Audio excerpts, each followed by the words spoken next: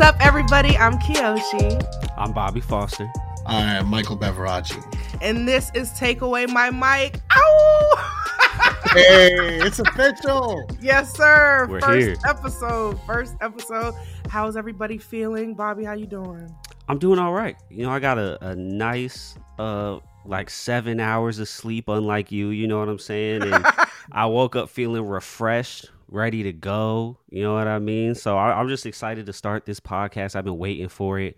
You know, I feel like we've been planning this out for a month, maybe a little bit more. It's been a little while, yeah. Yeah, so I'm excited to get it rolling. I love it. Michael, Yeah. How are you? I feel exactly how Bobby feels. I'm ready to go. I'm excited. I'm riding the high because last night I went and saw they were doing Harry Potter in theaters because it's September and that's when the Hogwarts admittance is. So Yeah. I went and saw the last two movies in theaters, a double feature, had a great time, tried to save Dobby in my mind, couldn't do it. Wait, you watched both back to back? Back to back, it's like a 7-hour adventure, man. Sick. I Yeah. love that. I just You had sat snacks? there, had snacks, had everything I needed. One problem, the restroom, one of the urinals was broken and there was a line. I learned I can't pee under pressure because there's just mad people waiting behind me and I'm trying to squeeze it out. It's tough. Well, all that's besides the point because I'm excited to be here and get the show started. Let me wipe my eye because my eye is watering. Well, I love that both of you, got a little bit of sleep. We're filming this in the afternoon, but I didn't go to sleep until about close to 6 a.m. And that is because we're filming this on September 5th.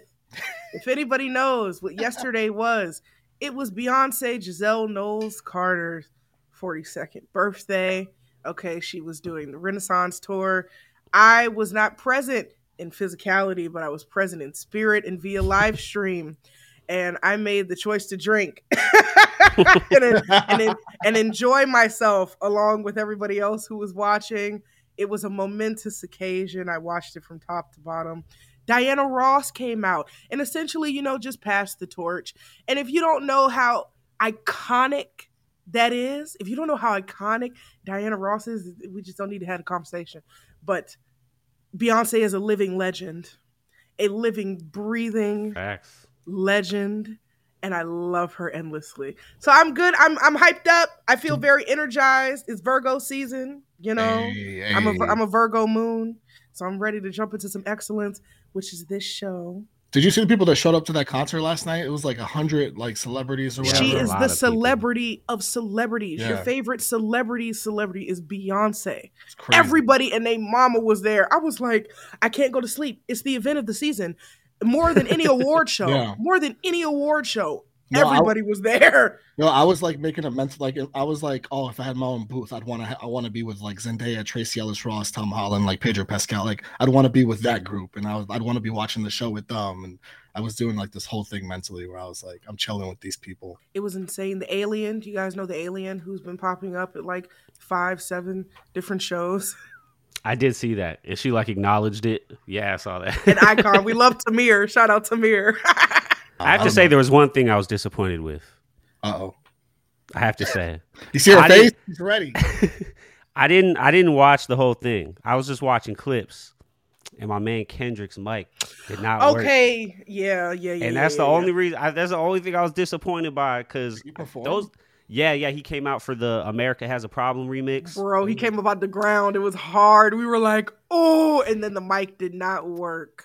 And that Beyonce Kendrick Freedom performance they did, I can't remember what award show that was, but that's one of my favorite live performances I've seen. So I just wanted to see that, you know what I'm saying? But the mic didn't work. Why are people's mics not working? I feel like at shows. I've seen that a lot lately. I don't know. I think it's for Beyonce's tour, they're not used to having a whole bunch of extra mics. Yeah, no True. guests. So this was one of the either the first or the second time that she had somebody else come out. And it was a technical fail, but everybody on Twitter, you're getting fired, somebody's getting fired. Memes are going around. Hopefully somebody didn't lose their job, but it was cool. It was cool to see them though. It worked at the end. Yeah, that's true. You know, I saw like, because I'm not even just talking about like Beyonce's, because I know like she also had like one other microphone thing like a couple days ago or a week ago or whatever. But I also saw like 50 Cent, his mic stopped working. He did a Cardi B and like threw it into the audience. It was a whole thing. Didn't he hit some woman in the head? Yeah, he did. She got, it was damn. He chucked it. Like Cardi wound it up too. But we're talking about 50 Cent here. Well, y'all ever saw his first pitch at the Mets game? I just showed my wife that like a few days ago, actually. That's hilarious that you brought that up. Not the most accurate thrower in the world. Okay, I wanted to start this first episode, with a hot comment from this person below who wanted to know our thoughts on Stan Wars online. And I know each of us are technically, we're in different fandoms. All of us create content amongst different fandoms. Ariana, Zayn, Nikki, and I feel like people would love to know our opinions about Stan Wars online and such. So, Bobby, you go first. Yeah, I feel like I talk about this quite often, actually, because, listen, I kind of stumbled into engaging on Stan Twitter because when I started making content like in 2020, I was just like initially reacting to whatever was like top on Billboard because I didn't like know what to react to. Just so happened at the time, Say So was like, I think that's like when it went number one, Doja Cat and the Nicki remix. And so in the comments, it was the first time I was getting comments and everyone was like, react to this, react to that. And so I like Nicki. So I was like, okay, cool. Like, let's do all these Nicki reactions. I'm for it. And then, I'm on Twitter. So a bunch of like Stan accounts started following me and stuff. So that was my first taste of engaging in like Stan culture. Fast forward like 3 years and I'm tired. Like, I'm tired. I feel like the Stan Wars, like I actually don't have a problem with Stans themselves. I have no problem with it, to be honest with you, on my end. I feel like it's more just like the discourse between everything, like the war aspect we're talking about. I'm tired of. Like, I hate how if I bring up and like it's all different types of Stans, like anybody's fan base. It's like if you bring up this person, then like their enemy gets brought up. It's like you can't have like an actual conversation without starting like some type of controversy in the comments, even when you're not even trying to, right? Because it's like on Twitter. I saw that happen to you yesterday, bro. Oh, it happens to me all the time. I'm just kind of like used to it at this point. But and it's not just Twitter either. It's TikTok. It's like everything. Like, and I don't know if y'all have this experience as content creators, but just like you say one thing and then people just completely flip it into like something that it's not all the time. I feel like that happens to me a lot. But overall, I'm always just big on like music conversations. And I just hate like the Stan War discourse all the time about numbers and charts and all this. I feel like it really downplays the experience of actually listening to music and enjoying it. Yeah, like even right now, like a perfect example is like Nicki just released like Last Time I Saw You. And I love that song. I like it a lot. I like when Nicki sings. Cute. I like pop, R&B type Nicki. And but like it doesn't look like it's going to chart the best and everyone's all sad and disappointed and I'm over here, I'm just jamming. It's you know good. What I'm saying? Like the music's good. Exactly. Who cares? So yeah. I don't know. That's kind of I don't know. That's kind of like where I'm at with it currently. I just wish it was a little different. It's the whole we thing. Because like you feel like you're one with you. It's the same thing with sports. Like I call the Mets we. Like we won last night. We lost today. Yeah. I feel like it's the same thing with the stand-dumb, I guess we'll call it, because you feel like you're we with the artist. Like, oh, we got that award, we got that Grammy. And then at that point you're taking things like super personally. Like any victory that you're getting, whatever it might be, like you said, someone takes something and turns it into something else. That's them being a we. I'm part of the One Direction fandom, and there's Stan Wars within that, unfortunately. And I think, like you said, it kind of ruins being a fan, which is the worst part. Like when they broke up, it turned into it's not the whole fan base, but it's a large part of the fan base that was like, okay, who's going to be the most successful? Like people picked a member and they were like, this person's going to be the most successful. And then if like certain people passed certain other people, like as far as numbers go, it didn't become like a congratulations to that person. It kind of became a fuck that person. Like we're going to ride for this other person. Meanwhile, these boys spent like 7 years together as a group. And now we're taking our Stan Wars and making that more important than what they accomplished, and even more important than what they're accomplishing now. That's like interesting. Outside of the individual accolades. So it's really unfortunate, man. Because like you could be at a concert and I'm an overthinker, so I'll be at a concert and I'll be thinking about like Stan Wars as opposed to just being in I'm the. so glad you said that because I feel like online discourse does that to me too when I'm like listening to something. It's a yeah, you're listening to it actively, trying to enjoy it for what it is, and then in the back of your mind, you're like, oh no, but wait, people take this and make it something else, and that sucks.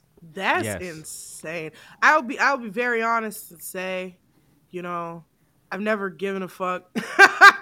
I've never cared about it. Just all seems really like just unimportant to me, and I'd like to enjoy what I'm doing, so I really put it in the back of my mind. Like I see how it could be in the front though. You're like, oh, if I'm talking good about Nikki or whatever, this person's gonna say that, or like this person gonna say that, and like, was it today? Was it yesterday or the day before yesterday that they announced? No, it was yesterday. Megan and Cardi are dropping a song. Facts. I saw people talking about that. I saw that you tweeted about it and was Yeah. like, oh, wow, we're going to talk about that on the show. And it As was we like should. one person underneath, like, Oh, don't get kicked off my timeline. Yeah, I I was saw that. like, who are you? Like, Not yeah, like so when I'm saying it's like with Michael what he was saying, I feel like it's more of just like my content creator mind is like because I'm always kind of thinking in content at this point. Like that's just I feel like that's the name of the job. I don't know. That's just how I work. And so I feel like when news pops or a song comes out, I do think of it sometimes as far as like a content creator. Cause like I'm always trying to add to the conversation. And then I just think of like how that conversation will go. And I'm like, there's very little nuance online. you know what I'm saying? Like, I wish we could actually have like an actual conversation. This is why I like my Discord, because like in my Discord, I can have like actual conversations about things. Twitter's not a place for conversation. I've realized that too.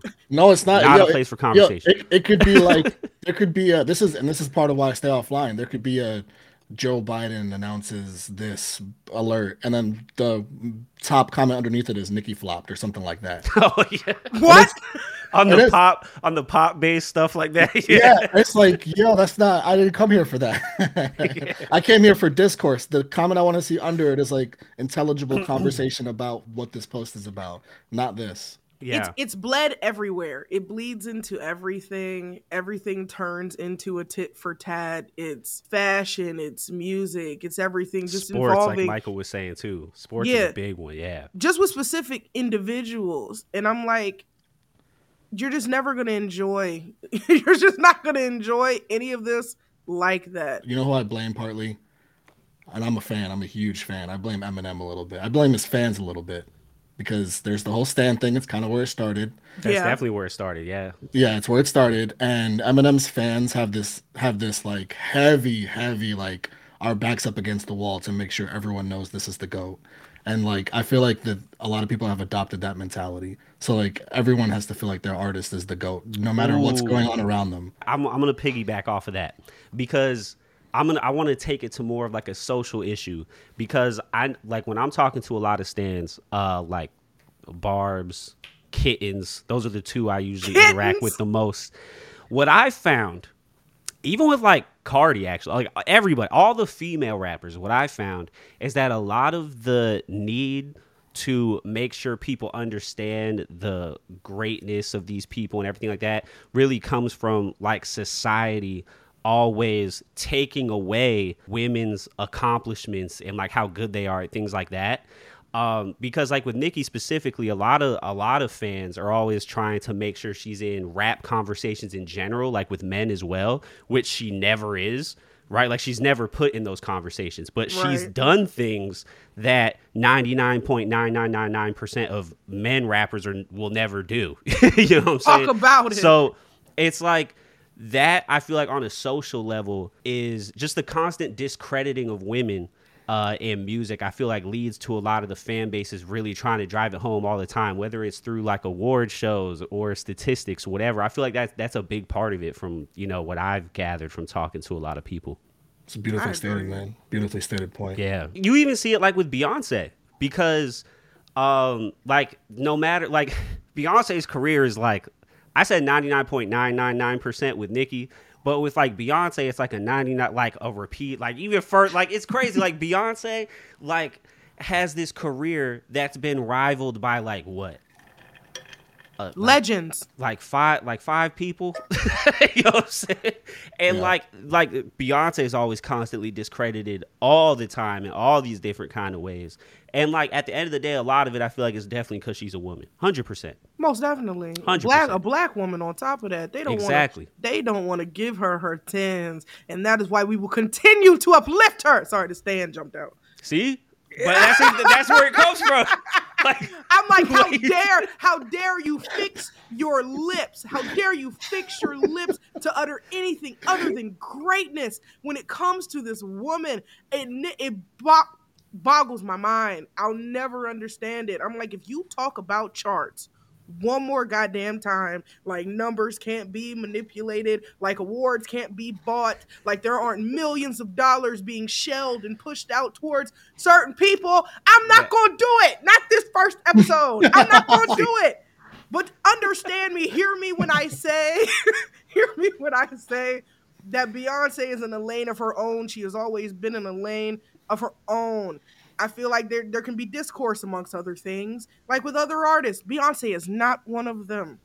And we can end on that. I'm sorry. I just want to say, example, proof of what I was just saying. I got so defensive. Happened in real time. So defensive, no, real. Man. I'm tired. When Michael was talking about One Direction, it put me back in my harmonizer days. Yeah. I was a Fifth Harmony. I was in that mix. So when the group broke up, it was, who's your horse? Who's your horse? Who's getting to the finish line? And I was like, I started paying attention to this damn group because of Normani. I'm always going to pay attention. Like, are you cutting up a line? It's going to happen big time. I am, yeah. So I want to talk about, with Olivia Rodrigo's highly anticipated sophomore albums coming out. Yeah, so we're all extremely excited, and there's a lot of hype. There's a lot of hype. But sophomore albums don't always work out great, especially when there's a lot of pressure and hype. Absolutely. And I wanted to talk about sophomore albums, and I know you guys are going to give your sophomore albums that you guys really enjoyed personally. I'm not going to talk about like sophomore albums that are like the greatest ever. I just want to talk about the ones that I really enjoyed. So I'm going to start with Alicia Keys. Alicia Keys' first album, Songs in A Minor, followed that up with Diary of Alicia Keys. The Diary of Alicia Keys is a historically great album. Sophomore album, got If I Ain't Got You, You Don't Know My Name, Karma, Diary. I feel a particular way because I don't rock with Alicia like that no more, but that album was my life. That album was my life when it dropped. So yeah. I feel like you got more artists that you don't mess with now than artists you do mess with. All right, I want to. Go ahead, no, this is good. The banter is important here. The banter is important. I'm gonna go through a few more here. I'm kind of going in order, sort of, as far as like ones that impacted me the most from least to most. Next one I've got is Justin Timberlake. Kind of came out with a bang with Justified. Followed that up with Future Sex Love Good Sounds. pick. Future Sex Love Sounds kind of defined sound for a little bit. Definitely. Sexy Back, My Love, Until the End of Time, What Goes Around Comes Around, Summer Love. So there's that one. Hit after hit. I can't not bring up Eminem because his sophomore album is the Marshall Mathers LP, which is an all-timer. I was too young to like listen to Eminem when I was younger, so I never really listened to him. I tried to go back and like listen to his older stuff, like relatively recently, and I just couldn't do it. You know what it is? I just couldn't revisit it. I have an atrocious relationship with my mother, so it's just like a person, it's like a personal. It is what it is, That's so real. Relatable. It's real though. Yeah, so like I'm out here listening. Music. Kim is a lot, but at the same time, I'm listening like the song Kim, where he's like burying her and shit. Mm-hmm. But I'm still out here listening. I'm more like a cleaning out my closet, where I'm like, yeah, I'm getting out of here because fuck this. Like at the age of like 12, like just like so searing mad. That project's got Stan. It's got The Way I Am. It's got The Real Slim Shady. Like that's a classic. Sophomore album. Sophomore album. Frank Ocean, Blonde. I mean, kind of ridiculous. Y'all, I can't get into Frank. Damn. Oh, can't do it. Oh, I felt it in my chest. I can't do it. What? All right. Serious? Well, we got to pause here. Why can't you get into Frank Ocean? I don't know. Oh my you know God. what I'm saying? Like sometimes you just can't get into an artist. I don't know if I have like any logical reasons for it. I just. Are you an R&B person? I don't see you talking about. Okay. Oh yeah. I didn't know. I was like, honestly, like I was a way bigger. I feel like I still am actually way bigger R&B fan than rap fan. 100%. Like I was raised on like R&B, but yeah, Frank. I don't know. Like I like some stuff off Channel Orange. Iconic Like debut. Pink Matter with Andre 3000. I listen to that all the time still. But yeah, like overall, it's just like, I just can't get into him. Fair, it's fine. Yeah. I know a lot of people who feel that way about Frank, actually. Sometimes I accept it. We've all got our own thing. All right, I'm gonna move on. Yes. My personal list here of iconic sophomore albums in Beverage's life. SZA, most recently, SOS. Good pick. Sophomore album, SOS. Good pick. Following up CTRL with SOS, I feel like she topped CTRL, and that was hard to do. Next up, I got Harry Styles. A little bit cheating, honestly, because when you come from a boy band for that long, you develop experience that a lot of solo artists don't have out the gate. But he followed up his self-titled album with Fine Line, and I think Fine Line I don't think it's one of the most successful projects of the last few years. Post Malone, Beer Bongs and Bentleys. I mean, that's just like an incredibly iconic sophomore album. I saw him live, actually. I was pleasantly surprised. Some of the songs he's a good live performer. Like his popular ones, like his deep cuts off that album, I was like, oh, this slaps a little bit. A little bit cheating again because this guy started with a mixtape, which to me is basically an album. But technically, Drake's sophomore album is Take Care. Yes, God! I would have said that as well.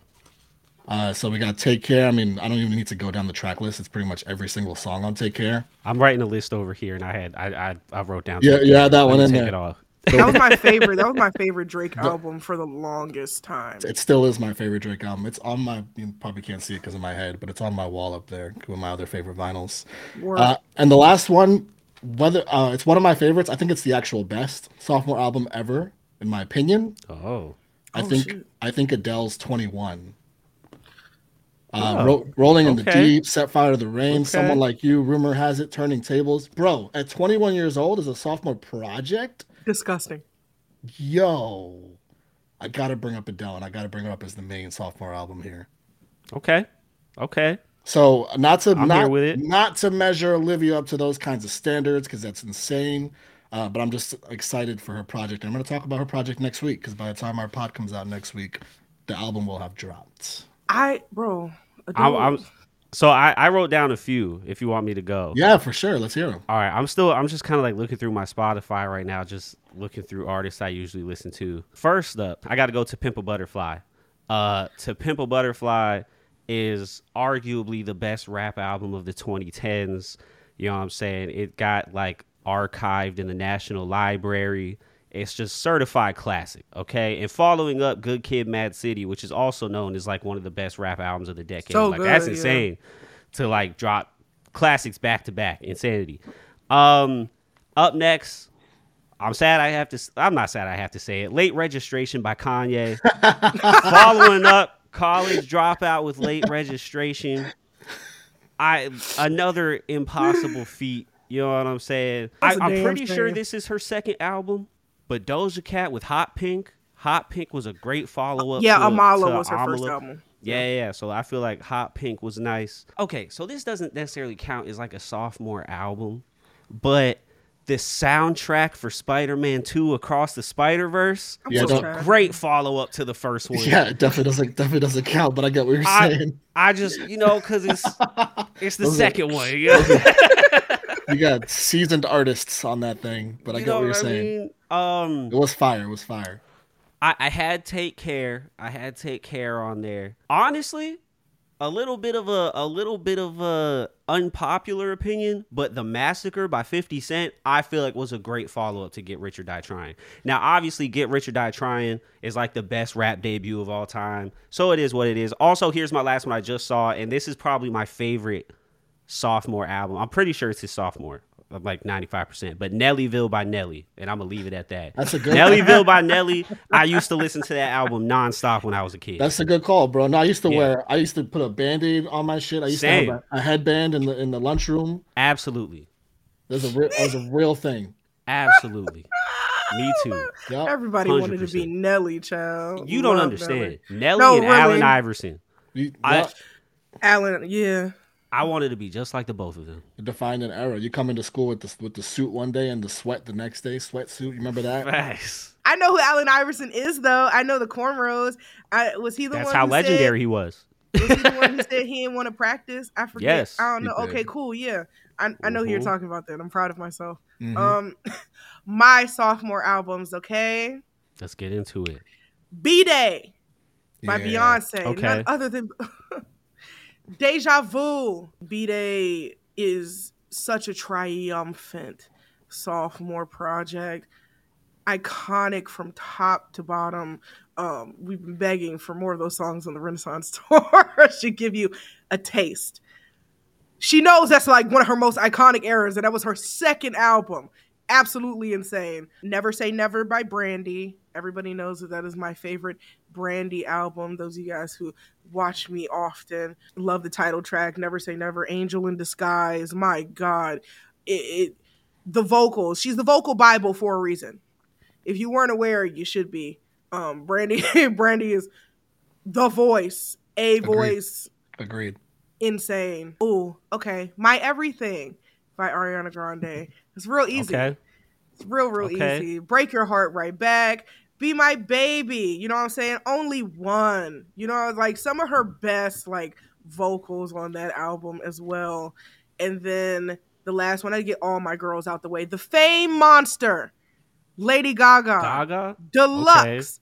Okay. My favorite Lady Gaga album. Like, period. I got two more I just thought of. Perfection. I'm pretty sure this is their second album, Ungodly Hour, Chloe and Halle. That shit's bonkers. It's a good one. That was a great album. Is it? Is that not their second one?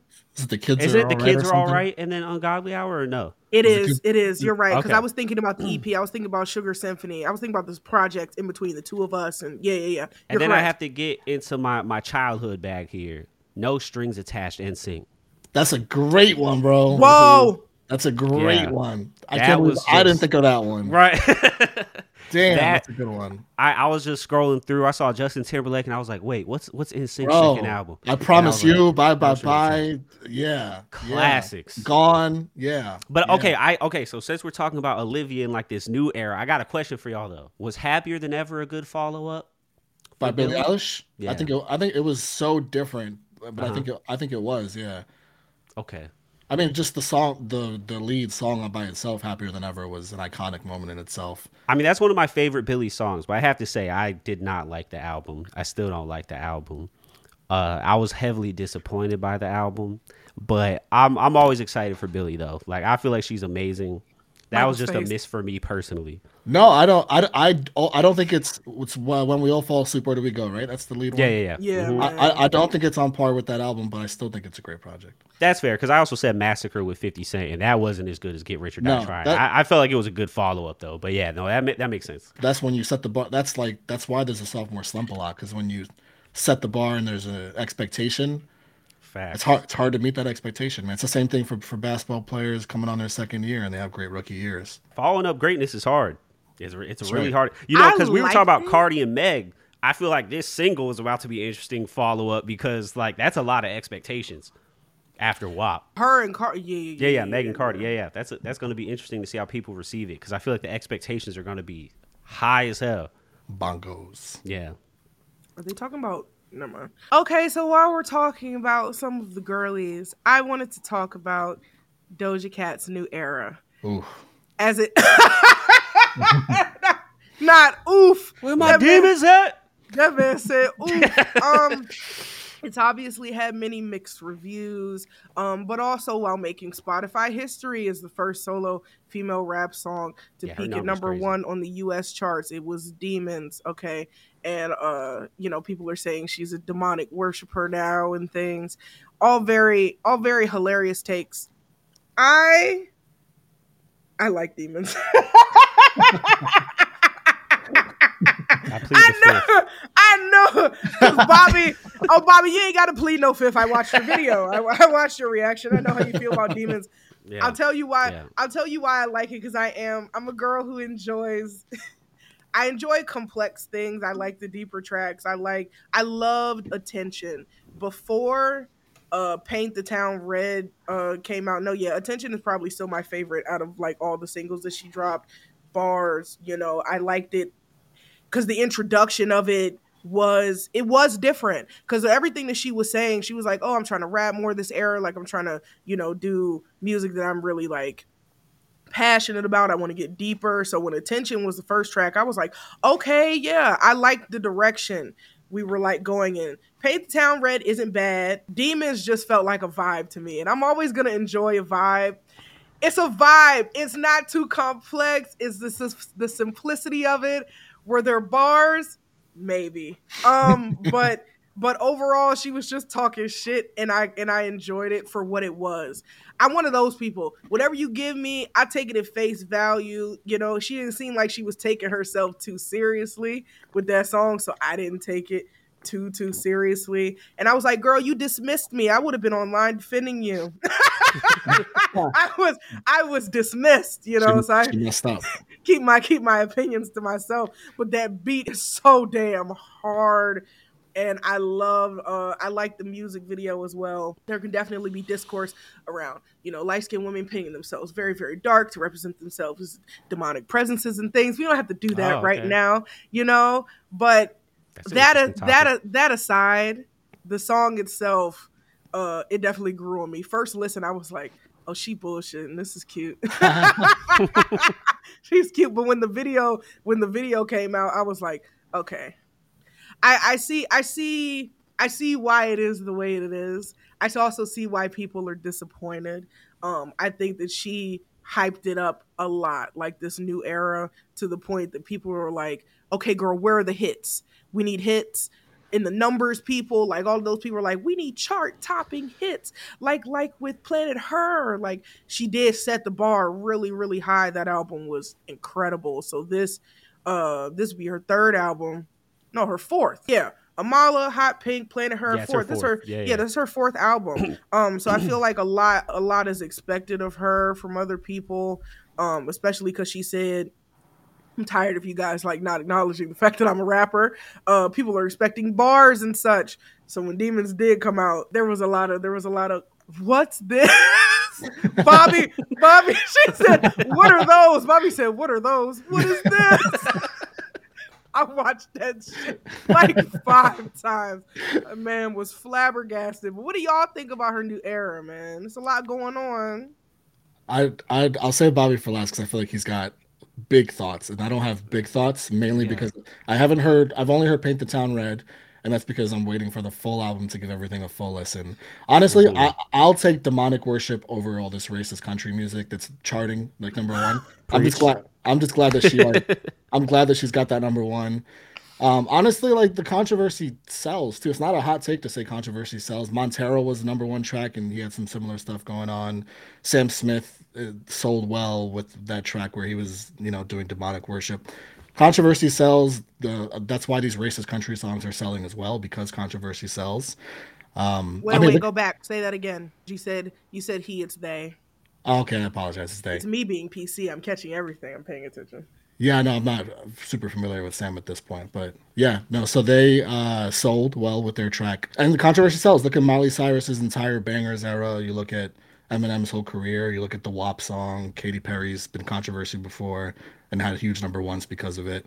R. Kelly dropped an album from prison, and it charted. That was crazy. It charted? It charted.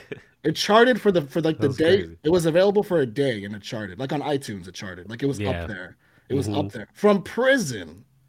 Wow. Controversy sells. And he doubled down on what he did too. Sick, dog. Yeah. I admit it. Right? I admit it. That was crazy. I saw it on Twitter. Wow. That was crazy. So again, I've only heard Paint the Town Red, and that's the number 1 song she's got. And while I think the song's okay, I'm just not surprised by the fact that it's selling because controversy sells. Yeah, Bobby, let's hear what you have to say. Here's what I gotta say. First, I want to clear my name on something. So because of my content, like everyone always like goes, oh, like not everything has to be all complex, Bobby, blah, blah, blah, blah. I know this. I rarely listen to complex music. Who does? Who wants to sit there and dissect something like when you're listening to it all the time? No. I just like doing that for fun. I like the simple music, but there's a difference between simple music and just like non-substantial music. And all I'm asking for is like some substance, right? And that doesn't even necessarily have to be lyrical. That could be like, there's a lot of substance in her music videos all the time, right? Like she's gonna win that Vanguard Award one day. Like she does not miss on her music videos at all. Yeah. And like what I'm saying is Doja Cat tweeted me, okay? She replied to me saying that this era was going to be more about things that were personal to her, and she wasn't just gonna like pump out these pop hits that were meaningless, blah blah blah blah blah. And so, although yes, she is meeting the promise of it being a rap album, like every single verse she's put out has been a rap, and she's just singing on the hook. She's doing that, but like Doja, I have a very high standard for Doja because like going into Planet Her, we saw how much of like a great artist she was. Like she really pushed her boundaries on that album. And like you could see, like I'm talking about all this substance. You could see it in what she was saying, how she was singing it, the emotion in her raps, all that kind of stuff. Like it's a very substantial album. Then you like move to what we're getting right now. Paint the Town Red just sounds like this generic song. Like, and I feel like that's why it's doing so well, because it's Doja, it's really agreeable, it's easy. So it makes sense that it would do really good on the charts. Attention, it was cool. It like really fell off a cliff for me, like after like a couple weeks. Like it doesn't have much replay value for me. Then you move into Demons, and it's like I said in my reaction, like it just doesn't feel like there's a lot of effort in the song. There's a lot of effort in the music video, but it just doesn't feel like there's a lot of effort in the song. I'm sorry. Like I said, it sounds like a bad Baby Keem impersonation. And it does. I'm sorry, it does. I don't know anything about Baby Keem, so I can't defend her. I will show you what I'm talking about. I got the clips. I'm gonna show you what I'm talking about. And so like I think overall what I'm just like most disappointed by. Also, okay, I do have a lot of thoughts. I'm gonna keep it short. I also think in this era, because we're talking about, you were talking about the whole entire era. So like this era of like, I don't care what people think, I'm just gonna do me. Artists always say that when they care the most about what other people say. And I feel like that's what's showing in her music. All the lyrics are just about her critics and shutting up the critics and all that stuff. She cared much less in her past work, which is what made her separate herself, because she was weird and quirky and was doing shit no one was doing. And like, but now she's saying she doesn't care, except she's always acknowledging everything in interviews. Yeah. Social media, in the music, all she's talking about is like other people. Like, also she said like things were going to be personal, and people are like, oh, it is personal, Bobby, these lyrics are personal. And like, not really. Like the personal lines are simply like her saying stuff like, yeah, I can be bald. Like it's all based on other people's perceptions of her, and her being like, nah, your opinion doesn't matter. So it's still very external based. Like it's not really, yeah, I can be bald. Yeah, it's not really any internal exploration or like we understanding. Like, I don't understand Doja anymore as a person listening to her music now after I heard it. Like, I don't understand her anymore as a person. Okay. You know what I'm saying? There's nothing to connect to on an empathy level. It just is what it is. That's my thoughts on it so far. But we'll see what I'm open. I'm listening to the whole album, and I'm going to judge the whole thing when the album comes out. But just based off these 3 singles, that's what the singles are giving me. I rest my case. I'm done now. Y'all can go. It's so interesting because that's what drew me into Doja, because like I said in our debut live, I've been with Doja since SoundCloud. I've been paying attention to her and invested in like her art because I saw that she was just passionate about it, and there just wasn't a whole lot of caring about what everybody else was doing or what other people were thinking. Like she was just solely invested in like her art, her sound, like elevating her stuff. So now I definitely get what you're saying as far as the whole, it's lacking in personal feelings, and it's all about the critics are saying this, and like this is what other people are saying. And I feel like that has also a lot to do with the fact that I have to bring it up because this is how all of the discourse started, like online. The boyfriend? Yeah, she was seen with a man who is an admitted predator. He wrote an apology. He acknowledged his predatory behavior. It's not up for discussion. He's a predator, and racist on top of that. So people were acknowledging that and being like, hey girl, what's going on with that? Like, we know that we don't know you personally, but you aligning yourself with somebody like that, I think could be a little bit concerning for those of us, with melanin and like, like what's going on. And that's when it turned into the whole, y'all don't know me. Like, I'm not you.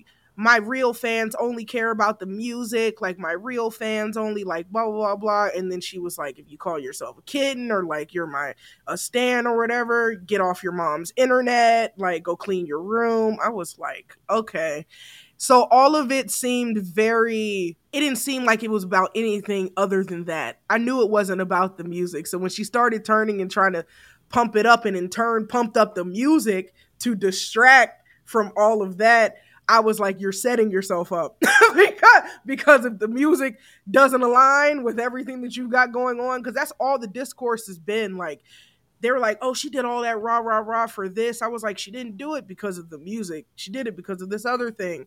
And now it's falling back and people are like, oh, girl, you really hyped this album up. Like, it's not my whole opinion about it. I'm like, we could have just like addressed it, dealt with that instead of like shifting it. Because now if the album goes triple aluminum, it won't. It's not going to. No, but like, it's gonna go crazy. But the discourse around it, they're going to be like, oh, all of this, like she did all of that yelling and hooting and hollering from the mountaintops over this album. And it's not even giving like what she said it was going to give. Yeah, I just think it was a bad move on her part. But Doja's always been talented. Her talent was never the issue. Never. Never. Talent She's one of the best out. One of the best. Of the best. So I'm looking forward to hearing the rest of the project. I won't be reacting to it, but I'm going to listen to it in my own time and share my thoughts here. Yeah, we're not gonna have time to talk about it, but I really feel like the whole parasocial relationships thing is like getting blown out of proportion. I actually just feel like parasocial relationships are actually like relatively a good thing. Like when you're a kid, like looking up to someone that like inspires you and all that kind of stuff. I feel like it's important. Like that's the whole like seeing yourself on the screen. Like my son literally wears his Miles Morales costume everywhere. I love that. Like it's not Halloween. Like he still wears it everywhere. Like he went to this arcade yesterday, and like all the kids were like, "Hey, can I take a picture with you? And can I get your autograph?" And, like, that's so sweet. But bro, I tell this. It's not really a long story, but like I never met my dad. I grew up without him, and I would like idolize Kobe. Like I worshiped the ground that he walked on. And there used to be kids in school that would ask me. I never forget the first time I ever got asked. I got asked a lot of times, but the first time I ever got asked was like, yo, you don't have a dad. Kind of like, what's that like? And the first time I was ever asked, I'll never forget. I'd never forget. It was the 6th grade. And I was sitting there and it didn't hit me. It was like, I don't really know what it's like to not have a dad because I got Kobe. Like I follow everything he does and I worship the ground he walks on. Like he's that person I look to for everything. So it just didn't. Like, jeez. I feel like Miles Morales with your son. I mean, he's got you obviously, and bless him for that. But yeah, those relationships are fucking key to growing up, man, and morphing who you become. I don't believe in the whole like, and this is related to we'll save it for my second topic, but the whole like you get raised wrong and that's like that accounts for your choices as a man. I don't believe in that stuff. I don't know. That was good. My heart, bro. That's real shit. That's real shit. And like I had my dad, but also like I felt like Will Smith was kind of like a father figure for me. Like I wanted to do everything like Will Smith. The scene between him and Uncle Phil. Why don't he want me, man? And he's crying. So if I ever need to cry, I just put the scene on YouTube. It's too much. I say I have my dad, but that scene made me cry too. Like that was just But yeah, so I was glad I got to meet him on Make-A-Wish because that was the best thing ever. Yeah, like they flew me out to LA and I got to chill with him for a whole day. It was great. Dope. It was the best. Love that. It was the best. I made that wish. I'm glad I don't regret that wish. That wish was great. Like initially I had wished to be in Bad Boys 2 as an extra, but they were like, "Nah, you're too young." You're so fucking real. You're so fucking real for that. My last wish, put me in Bad Boys 2. I wanted to be an extra or something, or like be his son in there or something. I don't know. But they were like, "No, you're too young." And I was like, "Okay, well, then I'll just meet him." But it was really cool. It was really dope. So my topic, this is something that has been on my mind because when something is an anomaly, I'm like an intellectual. I like putting puzzle pieces together. So like when something's an anomaly, I want to understand what's going on. So there was a lot of different kind of things, but this is the most recent one. Taylor Swift outsold the single day like pre-sale numbers in the movie theater. She outdid Spider-Man No Way Home in 3 hours Okay? So when it comes to Taylor and all this commercial success, I just need to know every time something happens, I get surprised. Like, for example, also with like 1989, Taylor's version, the re-recording. I'm thinking, okay, Midnight's did like 1.6 million. There's like, bundles now. So I was like, I can see, re-recording. Like Speak Now did like 700,000. So I was like, like a million, maybe like 1.1 maybe. But like she outsold like Midnight's pre-sale, like almost immediately, right? Like the first day, like outdid Midnight's. And I was like, oh my God. Like for a re-record. Yeah, I was like, is 1989 about to do like 1.5, 2? Is it going to break the 2 million mark? Maybe. Like it could.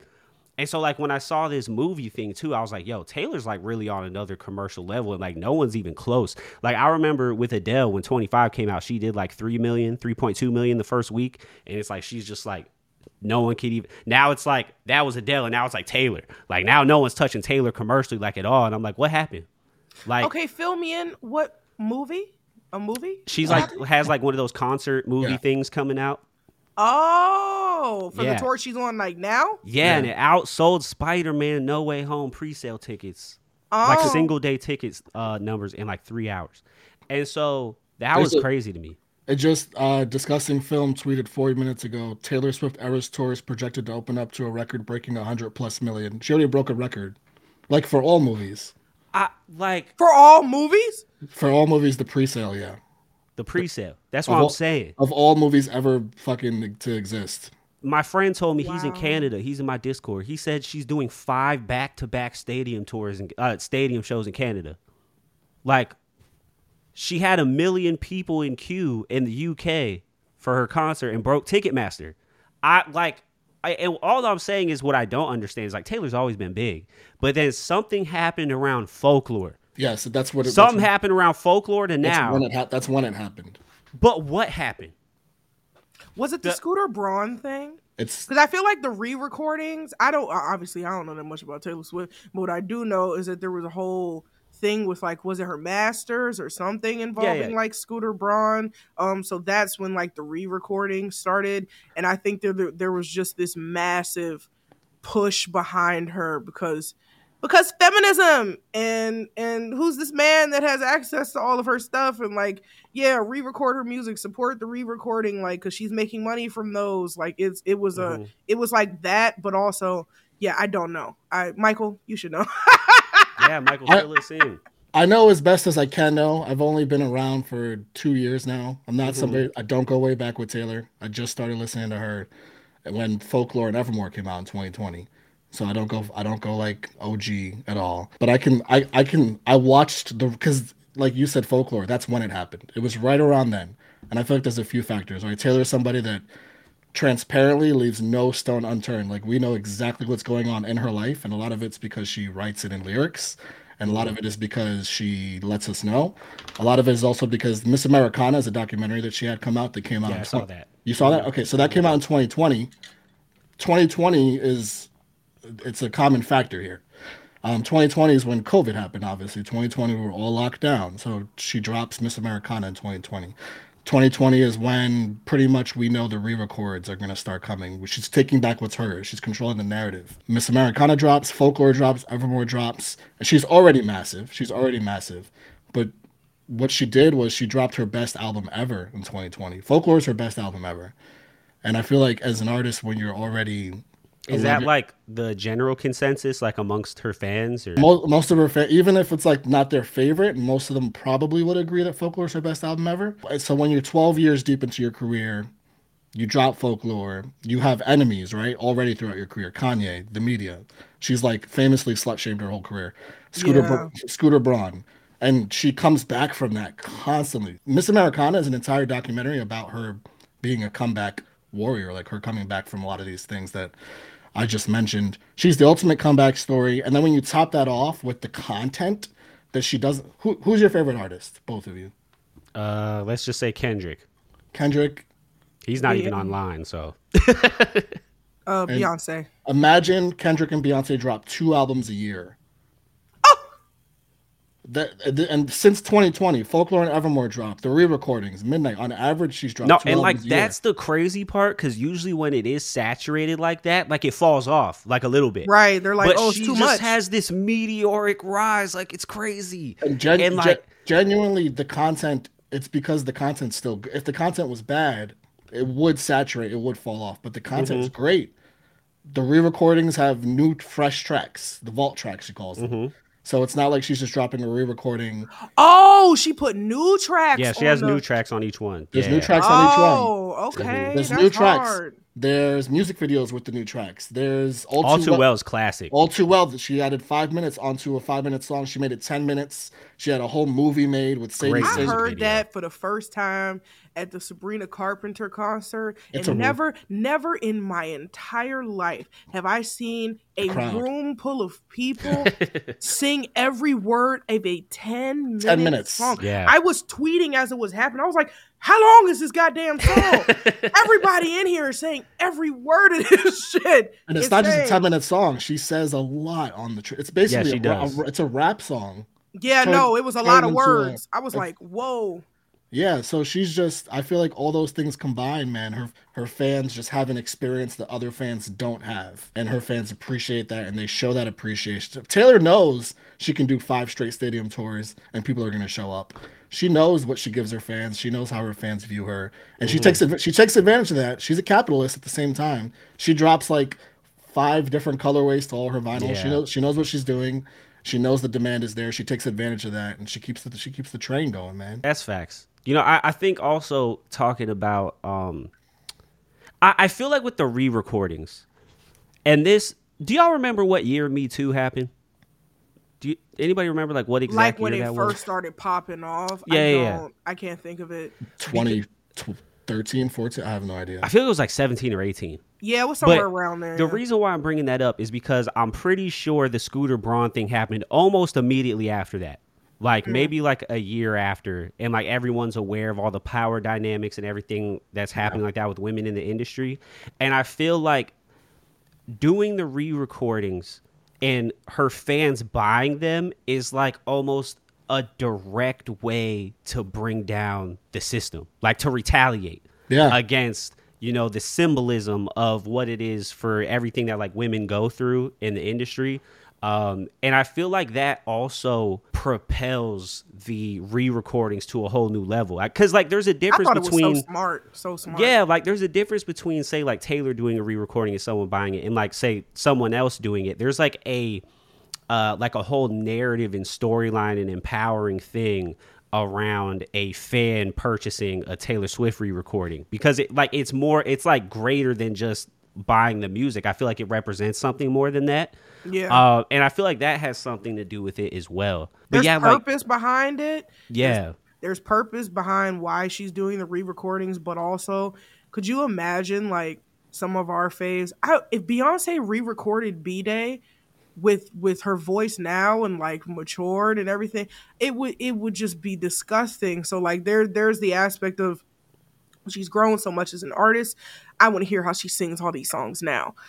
Coupled with the reasoning why she's re-recording them to begin with, it's like it's 2 for 2. Like it was a very smart move on her part. Yeah, and I touched on so many different things I didn't even like talk about. We talked about All Too Well, but like lyrically, and we talked about this in the live a little bit, but she's so special lyrically, man. Like every situation that involves angst, she's written about. There's not an angsty situation you can think of that she hasn't written about.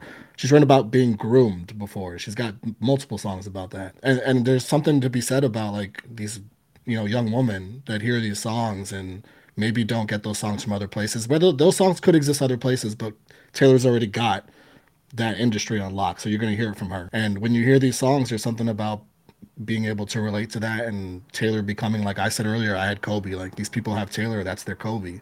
That's a real thing. Yeah. And like kind of go back to what we were talking about in the last segment about substantial music.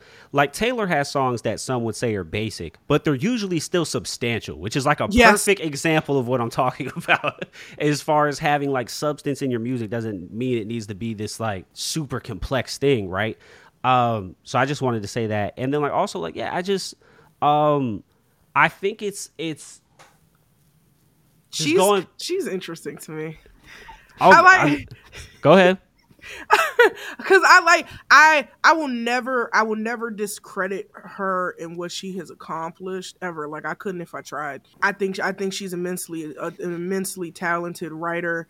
I think that the bond that she's cultivated with her supporters is very genuine. I definitely believe, like, because some people say, oh, I love my fans.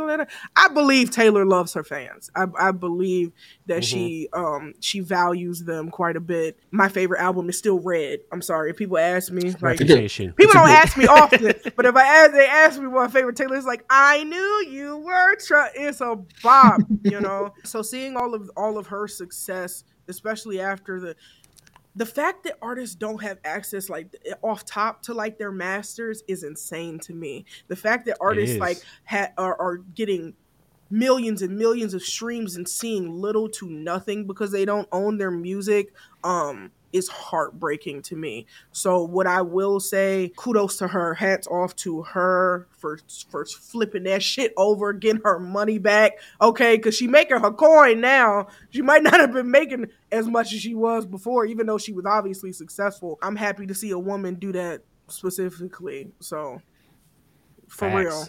Super Bowl, there's lots of tweets, lots of fake tweets, probably, like, not things that are real information, I should say, fake news. It's one of our favorite people say, about who's going to perform at the Super Bowl. And you see all these different names, and none of it's real, probably. But I want to talk about who I think would do great at the Super Bowl, who I'd like to see at the Super Bowl. I also want to talk about who I don't want to see at the Super Bowl, and I mean it totally respectfully. Yeah, period. I've never heard this approach that way before. That's interesting. I love that. I want to hear who you don't, though. I'll start with a list of who I don't want to see. And we've been trending towards, like, I don't mean this in, like, a Maroon 5 way, because that's, like, one of the worst. Like I'm not calling, like, the Maroon 5 Super Bowl was a disaster. It was a disaster. But they've trended towards, like, more mainstream artists. The Weeknd, Shakira, J-Lo, Lady Gaga. Shout out to Jay-Z. Jay-Z, Rock Nation produces the Super Bowl now, 100%. Yeah. And then we know about the hip-hop Super Bowl they had with Dr. Dre and all of them. So I feel like we're still going to keep trending towards those mainstream artists. A couple that I don't want to see. Well, I'll say I don't expect to see Taylor, because I just think she has too much going on. It's too much. The movies, the tours. Are we talking about this year or overall? The upcoming. Okay. When is the Super Bowl? It's February. Okay. Just upcoming. Gotcha. Okay. Taylor's got too much going on. She was one of the people listed. The other people that I saw was Harry Styles. I don't want Harry Styles to perform at the Super Bowl because I am petrified of football fans and what they will do to him as an audience. Toxic masculinity versus Harry Styles will be a problem. So I'm just scared for Harry, and that's all I'll say on that. Also, Harry's very young still. He's got plenty of time. He's only going to get bigger. Ariana still has plenty of time, plus she's got Wicked coming up and all that. I'd want to see Drake, but I don't particularly want to see him this year because I have a couple people in mind this year. Ed Sheeran was listed as a potential person. I agree with Ed. I think he's too boring for the Super Bowl. I agree. Bobby's face. Bobby, you said Ed Sheeran, and Bobby immediately he said, do. What's great, self-awareness wise, is Ed said it himself. Ed said he's too boring. He said I'm too boring for the Super Bowl, and I agree. Not a Super Bowl performer, and I love Ed.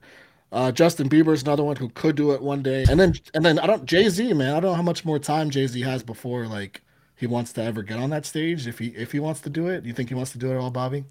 I feel like it'd be really weird for him to do it because he's in charge of it. Yeah, but that's the only reason why I feel like he wouldn't do it. Like, it'd just be weird. But I could see him doing it, but I also see him doing it with somebody else. Yeah, like maybe Beyonce will go up 3 times. You know what I'm saying?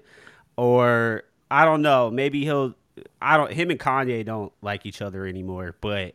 Maybe they would have did a duo Watch the Throne thing. Maybe in 2010. Maybe like in 2065 or something. Him and Kanye make up. Yeah, we'll see about Kanye at a Super Bowl. Hell no, they will never let it happen. Yeah, that won't. It's not happening. No. I didn't bring up Beyonce only because I was just avoiding people that already did it. But the people that I want to see do it personally is a couple acts that have had Vegas residencies all year long and that have dominated those Vegas residencies as far as like the culturally, as far as Twitter Usher, goes, the baby. internet. Say it. Say it. It's Usher and Adele. I think There they you should, go. Usher, baby. I think Usher, they should baby. combine powers and give us like the Peace dope up, one of the. A-Town Down. It's not good. Like, can you just imagine Usher's out there doing and loving his club and Indeed, I can. he's mixing up "You Got It Bad" and "Burn," giving us the little slow moment and this. Oh! Not the exclaim. No, that would be so sickening. Oh, No. I'm waiting for it. Now No. the one, and I think Adele, I think they could combine because there's often more than one person, unless you're like at a Rihanna level and you can carry it by yourself. Usually there's more than one person, so I think Usher and Adele should combine. The other person who hasn't done it, Wait, did you say them together? Wait, together? I think together. Time out. What? I have to say, because you preface that with saying, unless you're Rihanna, it can do it by herself. Are we saying Usher could not do it by himself? No, I'm not talking about what he can or can't do. I'm just talking about from a name perspective, he's not Rihanna. I disagree very strongly. I feel like I do as well. I disagree. We could talk. that. We could talk about Usher's my fave. I just don't know, his name doesn't come across like Rihanna's does. It's Rihanna. Because he's older. And I'm combining Rihanna's like outside musical endeavors. Oh, okay. Usher makes a lot more music than Rihanna, obviously. Usher's a better artist than Rihanna, in my opinion. I'm just talking about Rihanna as a name. Rihanna as a name. Rihanna, okay. Rihanna's name is Usher a household name? Absolutely. Like Usher is a household name. You know, I sometimes feel like, as a black person, I feel like I'm biased on what a household no, name for real. is. I'm not gonna lie.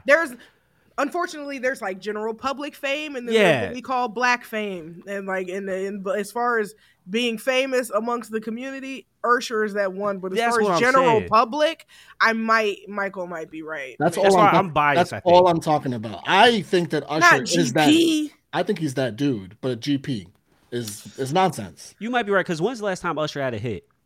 It's been a long time. It was. With Saweetie in 2019, That was a hit?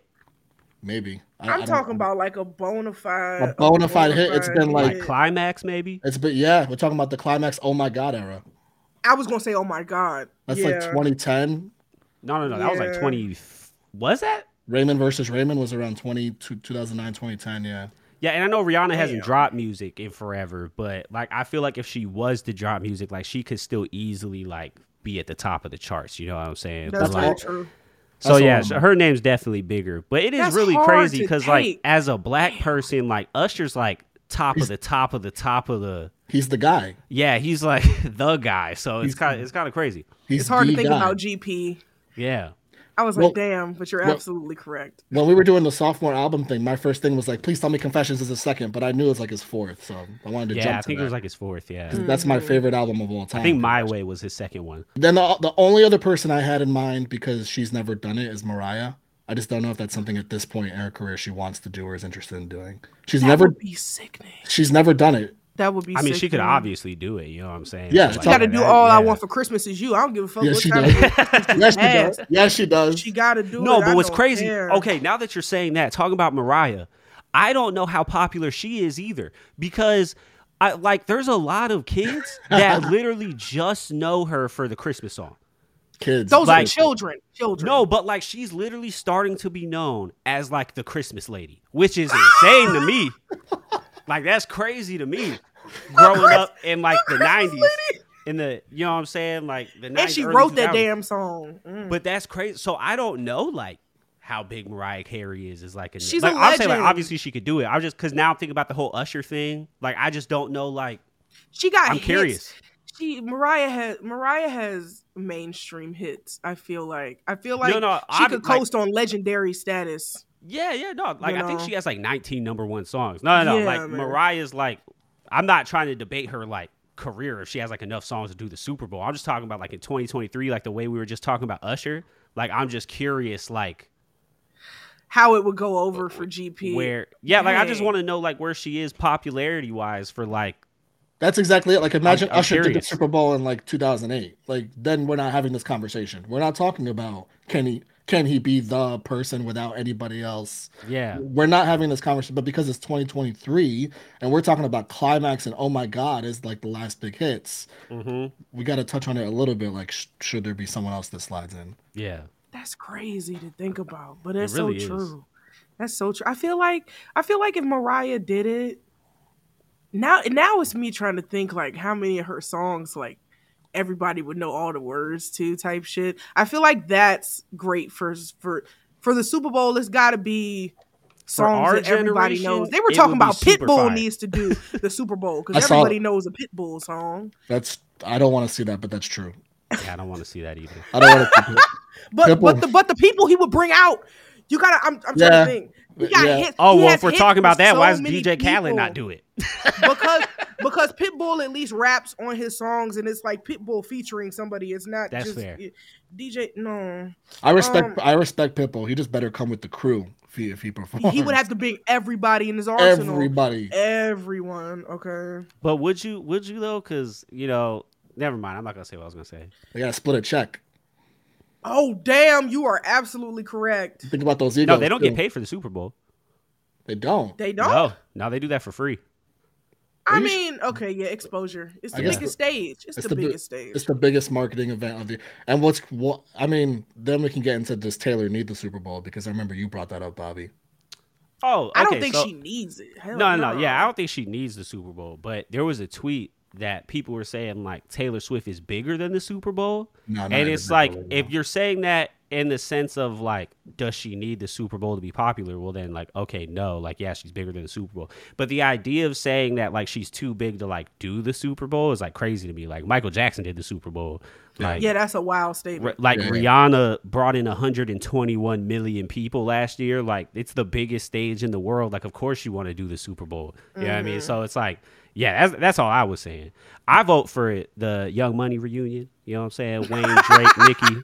Bedrock. Show. You know what I'm saying? Baby.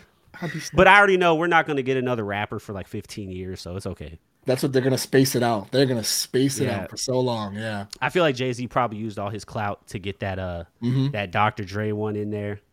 Because just like you were talking about with Harry Styles, like the NFL don't want to see no rappers out there, unfortunately. Yeah, they're going to... I'm not going to lie, I didn't watch it. Oh wow! I didn't watch it. It was a great halftime. Not live. I didn't watch it live. I watched it later. Afterwards. The Steelers weren't playing. I didn't watch the Super Bowl. I didn't care.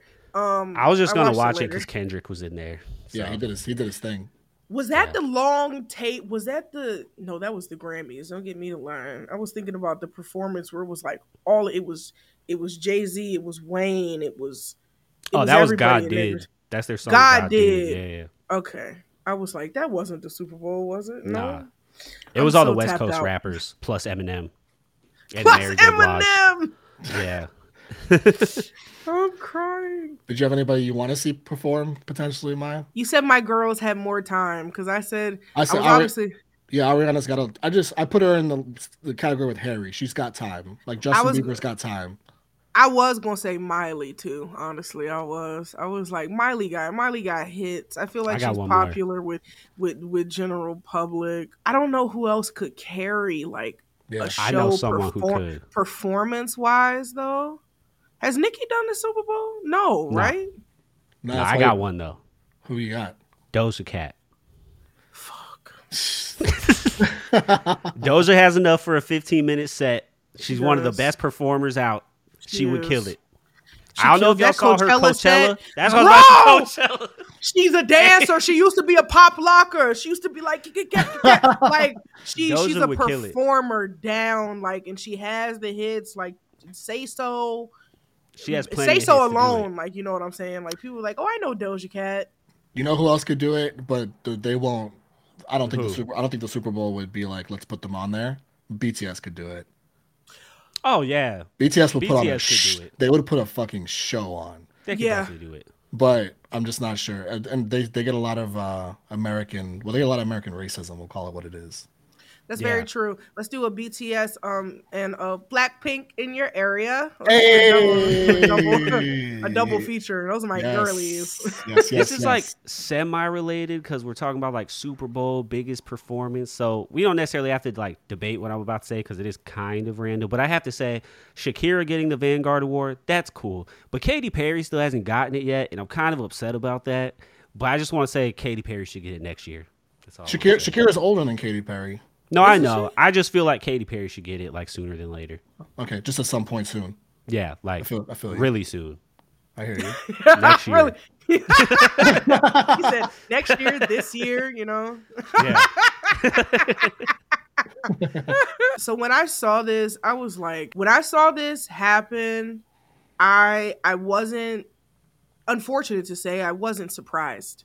But a girl in Houston, Texas, she got hit in the face with a brick Oh, by a goodness. man because she didn't want to give him her phone number. I genuinely, it's hard. It's really hard to put into words because it makes me angry, but also I'm used to not feeling protected as a Black woman, and seeing the discourse online about what she could have done differently, or the fact that this happened in front of so many other men and nobody did anything. Let that man hit her and get in his car and drive away. It makes me feel like there's no unity in our community whatsoever. And I'm saying that with my whole chest. Y'all don't care. I'm talking about the men in my community. Don't care about Black women, and that's a problem. You do any and everything to scoot around the responsibility that you have as far as patriarchy is concerned. You can understand how the white man is responsible for dismantling racism, but can't possibly process that you as men are responsible for dismantling patriarchy. It doesn't make any sense to me, this fear that all women have. I'm like, there's just certain things that y'all don't have to worry about walking down the street as a woman. The fear of rejecting men. There are women who have died. This girl could have died where he hit her, like Nasai. She could have lost her hearing. Anything could have taken place, but it's turning into victim blaming. Also, if you're not the perfect victim of a certain circumstance, and they can find something to fault you with, they do that, and it's like, try to make it seem like you deserved this thing that happened to you. And it's just sent me up a wall. I'm like, listen, unfortunately, I don't consider myself a misandrist, but I understand why they exist. I don't.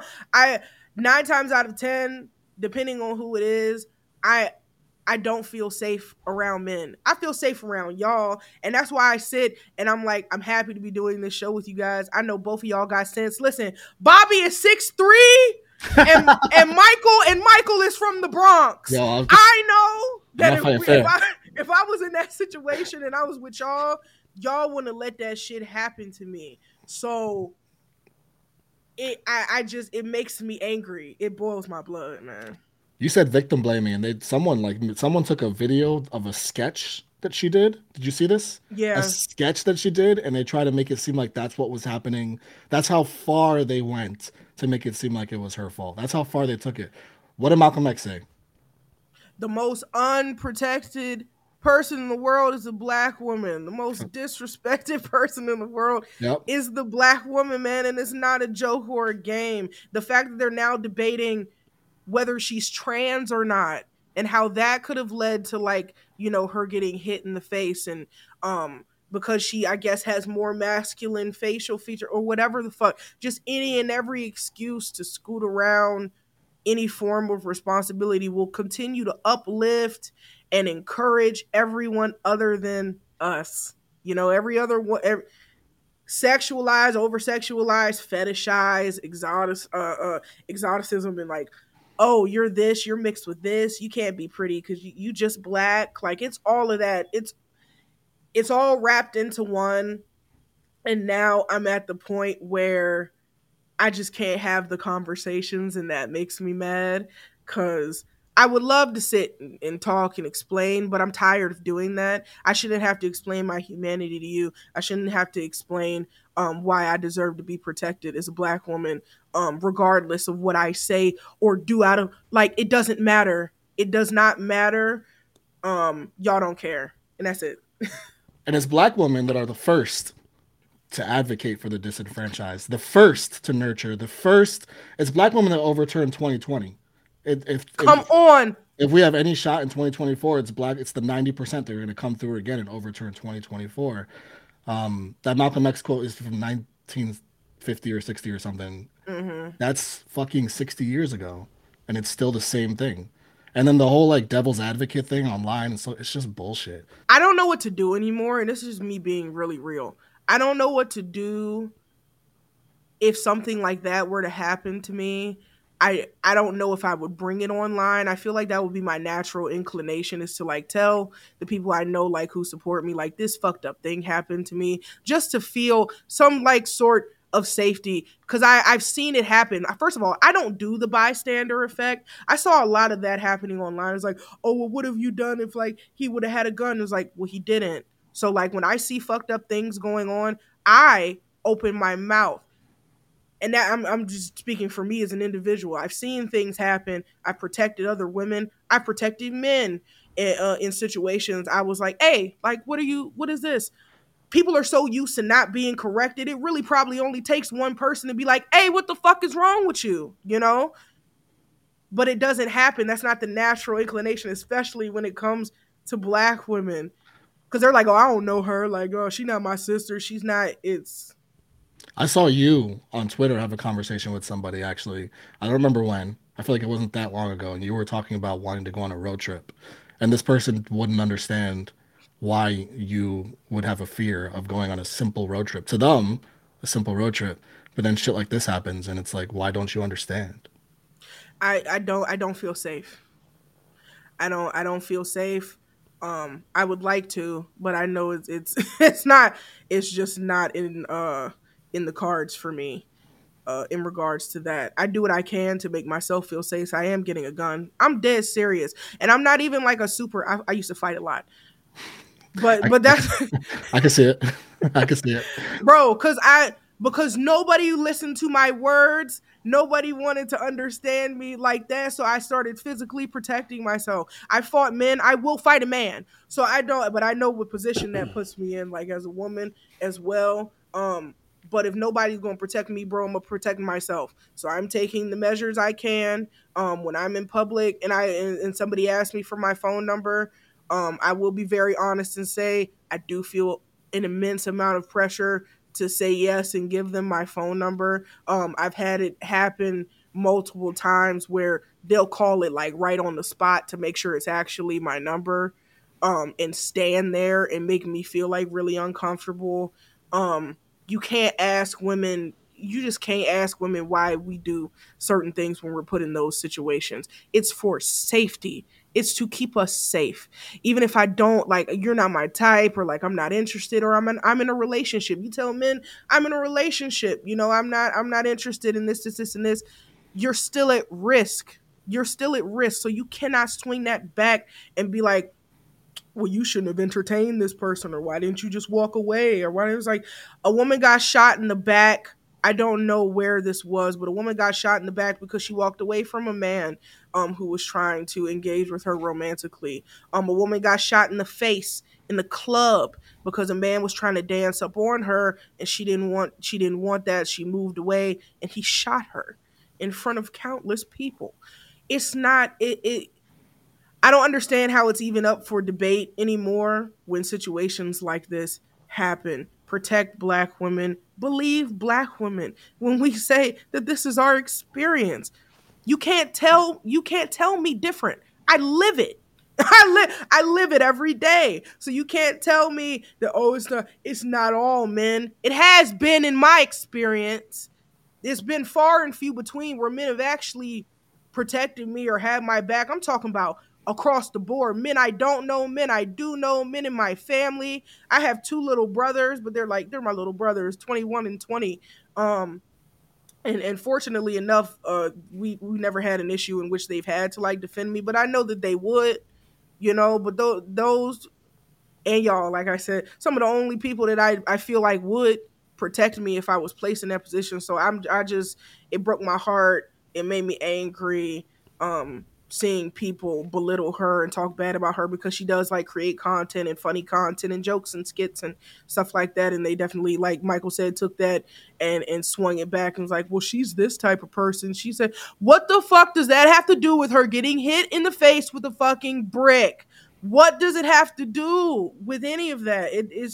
It makes me angry. I'm sending her a lot of love. I hope that she is healing okay. I hope they find him wherever that took place. I feel like it was at a some type of function. I don't know if it was a club with cameras or anything like that, but that girl could have lost her life. How many times do things like this have to happen for y'all to understand how serious it is? That's Yeah. it. You know, I've been, sitting here quiet because, like, I was listening and wanting to center, you in that conversation since that's your lived experience. And, something that you had said before while you were just talking was, it's up to men to, dismantle the patriarchy, right? Like, it's our responsibility to do our internal work and the external work with changing laws and doing all this kind of stuff to make sure you do feel safe, right? Like, that's our job, that's our responsibility. It's not a woman's job to try and fight and change our internal fucked up systems that we have that we're born into and believe in this and believe in that. And I feel like we have to do that work. Like, I don't want you living like that. You know what I'm saying? That's a terrifying existence. Like, let's call it what it Yeah. is. Like, that's terrifying to have to do all that, right? And like, my wife's a black woman, right? And I have to, she makes me aware of all that stuff that you just said. And I have to move different to do things to protect her, right? And I just feel like it's sad.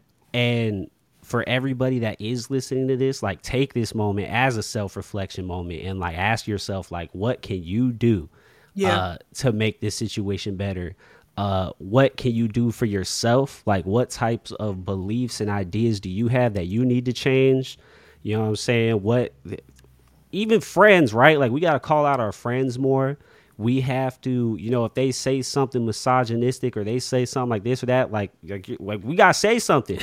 You know what I'm saying? Like, it starts that way. And, as we're doing all this work, and it takes this time, in that time span, unfortunately, all this damage is still being done to black women while we try and figure it out. So, you know, it's not something to really give ourselves kudos over. You know what I'm saying? Like, it's just work that has to be done. And like, we just got to do it. I appreciate that, man. For real. It's like it could all be so simple. Like like actually, it's not, it's work. And that's the other thing. A lot of people don't like to look inside themselves and see what's wrong, And here's the thing, patriarchy hurts everyone.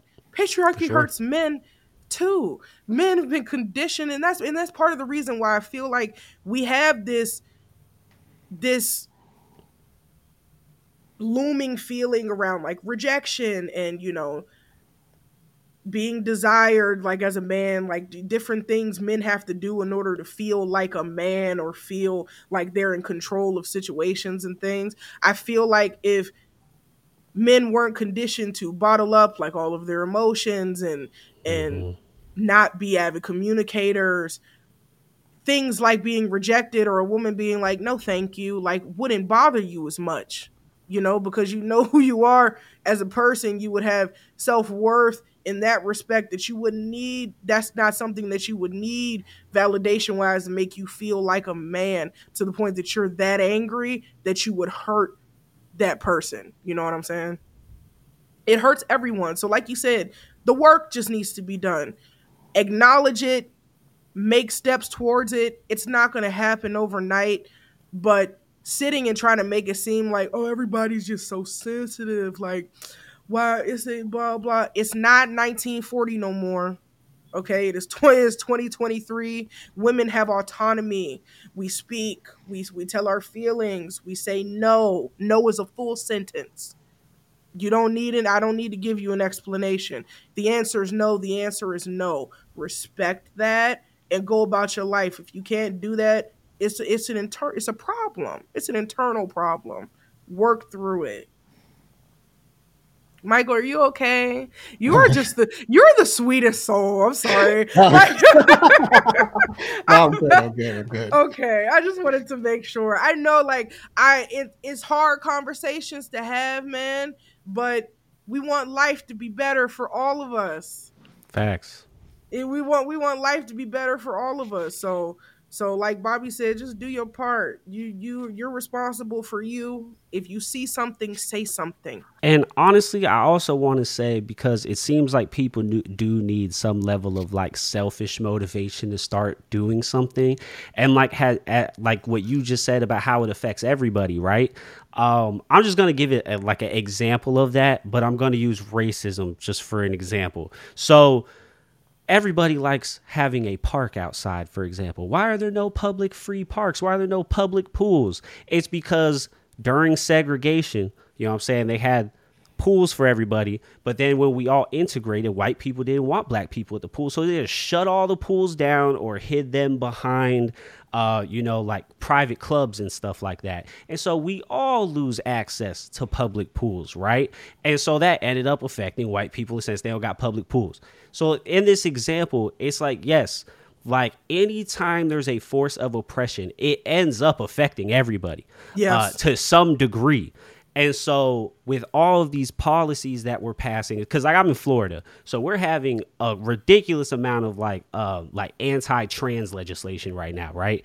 And like you just said is another example of that as all this is passing and you're normalizing the hate against trans people, it then gets used against women, like black women in this example. Oh, now it's okay because, maybe they're trans, right? And like that's really fucked up. It's And so insane. it's really messed up. And I just feel like we just gotta do better, man. Like, and I'm really glad we can talk about this on the podcast. Like, I'm so glad we can talk about this because there's a lot of different, I feel like this will be really important just for everybody to hear out there. Like, honestly, like I really believe that. And I feel like we can make a change by having like actual conversations around this. And all that to say, I'm really sorry you got to deal with that, Maya. Like, truthfully, to my core, like, I'm really sorry. Same. Like, all the experiences that you've had and you will have just because you're a black woman that's tragic. And I know there's a lot of trauma in that. And, me and Michael, we're here to hold that trauma with you and help you and bring you up in any ways that we can. And we're Thanks, here to listen to guys. you. And, we're here to support you in the ways that we can. Yeah, I just wanted to say that too.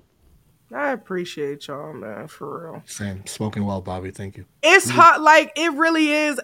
I flip on both sides of the coin. Sometimes I'm really emotional, and I feel like, what can I do, man? This doesn't feel like there's anything immediate I can do. But I'm always gonna use my voice. I'm always gonna advocate for women, black women, women in general, and make sure that people understand that this is not going to go away on its own. It's not going to go away on its own. We have to actively fight against it. Otherwise, it's just going to continue being ingrained in society. I'm going to say it one more time. I don't do the bystander effect. If you see something, say something. We are all on this planet. We can't exist alone. We got to coexist. Protect people. That's it. And it doesn't, I know some people, I hate doing the whole I'm an empath thing. I don't have to know you to protect you. I don't have to know you to protect you. We don't have to have a personal relationship. If I see something fucked up happening to you, I'm going to open my mouth. And I encourage everybody else to do the same. It's not, again, nobody said it's easy. It's uncomfortable. There's no growth in comfort, though.